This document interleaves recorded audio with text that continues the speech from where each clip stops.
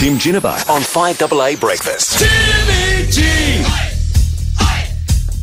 Timmy G! Recorded there in happier times. Last night, he was raging about Travis Head, as are all South Australians. Timmy, good morning to you. Oh, good morning. Yeah, look, very unlike me. I sort of morphed into Rowie-like-esque behaviour and went off my top turnbuckle, as he says. Went absolutely berserk. But, yeah, look, it was just the shock.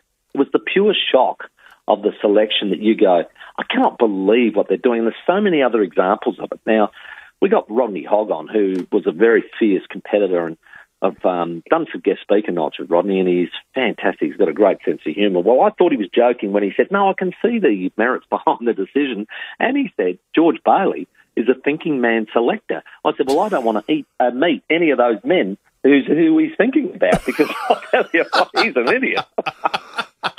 I tell you what, mate, you almost tapped into your inner Rodney Hogg when you fired up yesterday. Hoggy was a fiery sort of a bloke on a bad day, but it is just the dumbest decision ever, isn't it? Oh, you know what? It's typical of, exactly that, where this George Bailey thinks he's going to be clever and go, well, you know what, we'll do, and this is the reason that they doctored the pitch for left-handers and all that. So we're going to leave the guy who's been in the best form for the last 18 months for our country, we're going to leave him out of the team and throw a couple of guys in who haven't got any numbers in India and let them play instead, and then come up with all these wonderful theories as to why. That is what I call flirting with your form. And I'll tell you now, I always refer to John Carver because he obviously was a massive influence on me. But we would play a trial game, and I know the two clubs are going to play trial games next Friday, internals. He would say, you treat this like a game day, because if you don't, you will hesitate, you will not go through the ball like you normally would, and when you hesitate, you'll get hurt.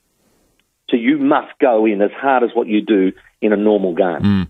And he said it's not flirting with your form. And this is what we're doing here as selectors, thinking we can just pick and choose and take blokes out and all that. That is rubbish. What have you done to Travis Head's confidence?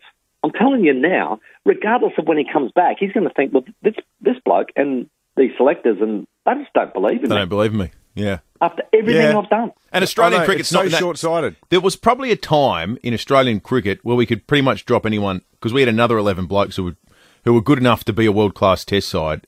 We don't right now. We don't have a plethora of talent that's just waiting in the wings, given a chance that'll flourish. This isn't Warnie's injured, so bring in Stuart McGill days. It is embarrassing, and it's ludicrous. And I'm yesterday, I've got to say, for the first time in my existence, I hoped Australia failed. And they did. It's funny, Tim. Other people have been texting in. Wally the Walnut, he ended his text by saying, come on, India. Yeah.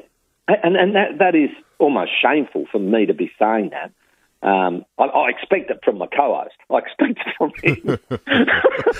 But I just sat there and I just thought, I want them to fail now, because I can't have a go at Hanscom. I can't have a go at Renshaw. No. I can't have a go at Young Murphy. It's not their fault at all.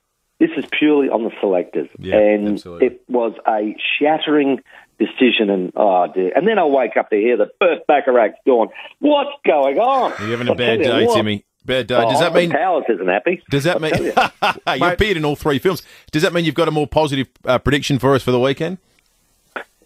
Look, I sort of have. Well, put it this way: it's the thinking man's prediction for the weekend. I've predicted that. You may have heard about the Warren Tredrea bid. You may have heard about the Crows changing their criteria as far as 3 years and 2 years for member-elects.